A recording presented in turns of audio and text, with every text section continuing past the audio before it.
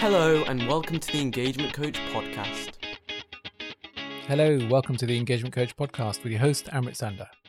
Today I want to talk about productivity and the 4-day working week. Now, some of you may have seen it a couple of weeks ago. We had the report out on the trial that's going on with the 4-day working week. So this was the 6-month review of the trial in which 61 companies had entered. It's the world's largest trial on the 4-day working week, and I want to just explore this. Now, despite the UK having some of the longest working hours than many EU countries, our productivity is still some of the lowest.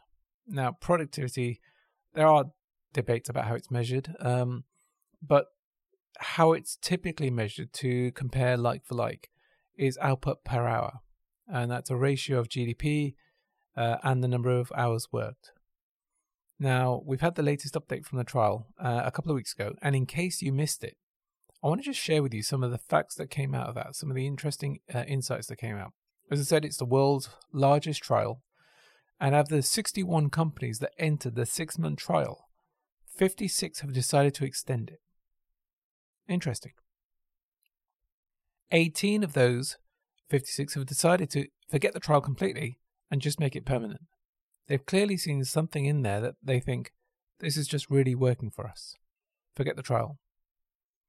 Well-being has improved dramatically for staff. Productivity was either maintained or improved in nearly every case. 39% of staff reported being less stressed. 40% of staff were sleeping better. 54% of staff said it was easy to balance work and home responsibilities. The number of sick days fell by 2/3, and 57% fewer staff left the firms that were taking part in the trial compared to the same period the previous year.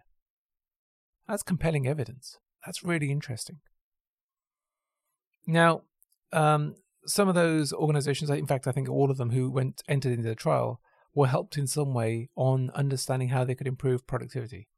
Now, one could argue there's the Hawthorne effect. When you put such a spotlight on an organization, of course things are going to improve.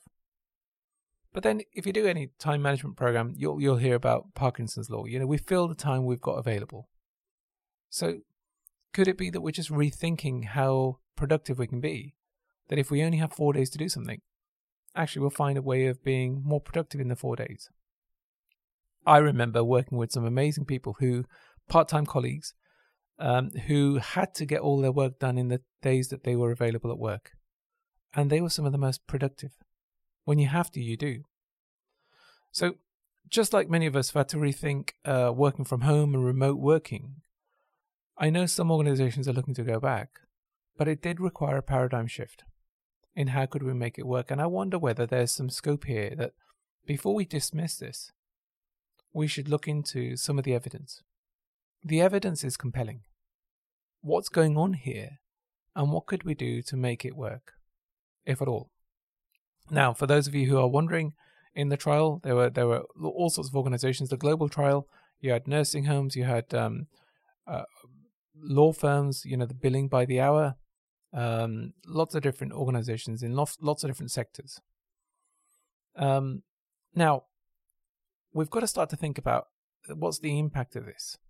Now, if you take it back to just me personally, I am the CEO and founder, and you could argue I could do anything I want to. I don't. When I'm working. But there are times when even I struggle to, if I need to just go and pay a check-in. Now, you might say, Amrit, how often are you doing that?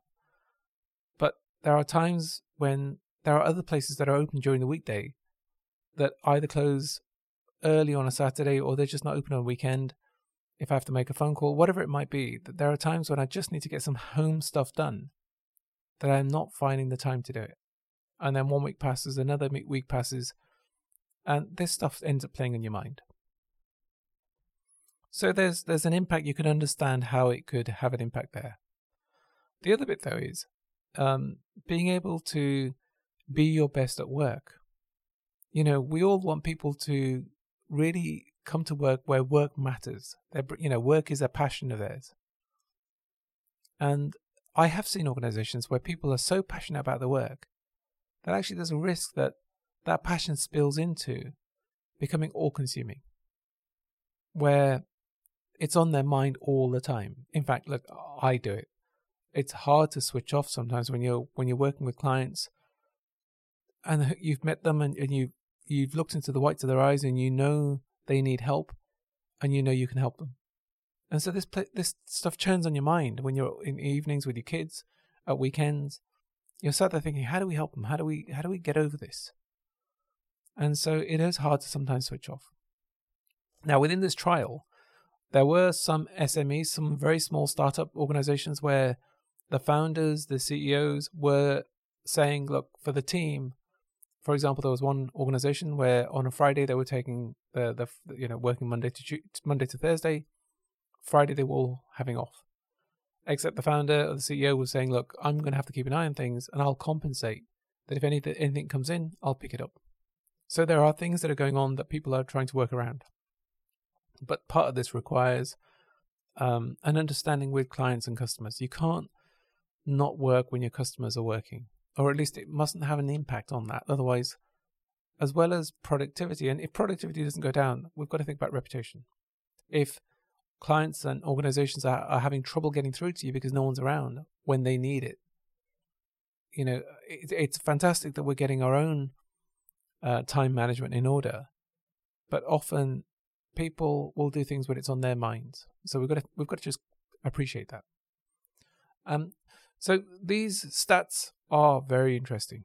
As I said, world's largest trial, 61 companies entered that 6-month trial, and 56 extending it, 18 have decided to make it permanent. But you wonder what's the impact of all this. Now, I remember, and there's a bit of nostalgia here, but I remember when I was growing up, UK products and services were considered really superior, good quality. And it might be a sign of the times and globalization, but it's hard to imagine making fantastic quality products and services if people are working many hours, long hours, exhausted from working long hours. Now, it's hard to think or hard to even imagine, even theoretically, conceptually, that an organization could ever produce top quality products with people working such long hours and if they're exhausted. Now, Germany, for me, is a really good example of this, the opposing view. I think Germany products and services generally are very, very, very good, superior products and services. And it's interesting, they have some of the shortest working weeks in the EU compared to many other countries, whereas the UK has some of the longest working weeks.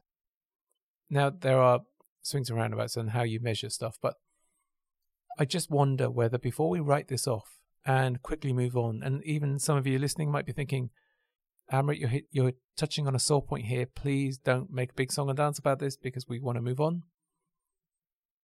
I just want to make sure we're not missing a trick here with the impact of this study.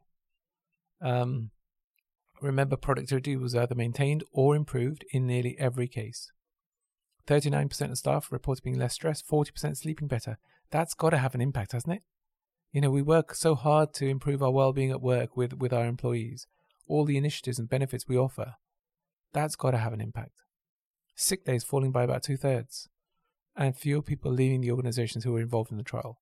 Now, I admit there might be a Hawthorne effect going on, but I still think the data is compelling. So, what can you do to, even if we do nothing else and leave everything behind, right, in terms of we don't change our working week, we've got to take learnings about productivity. How have these organizations improved their productivity, and what lessons can we learn that might make at least the well-being of the 5-day working week better? There has to be lessons here. So these organizations didn't enter this blind. They worked on improving their productivity. They worked on supporting their employees about the changes they could make to improve productivity. We've got to take lessons from that.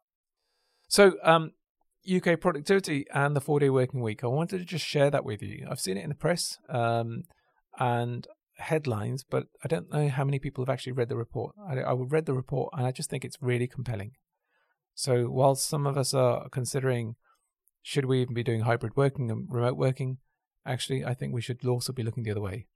How can we improve our productivity to have a positive impact on the well-being of our people, of our colleagues, which will then have a knock-on effect on productivity and products and services, the quality of the stuff we're making and producing. I'm going to leave that with you. I'm going to leave you thinking. 4-day working week and productivity. That's all from me today. Join me again next time for more thoughts on leadership development, culture development, employee engagement, employee experiences, and everything else in between. I'm Amrit Sandhu from The Engagement Coach. I shall see you soon. Take care. The Engagement Coach Podcast.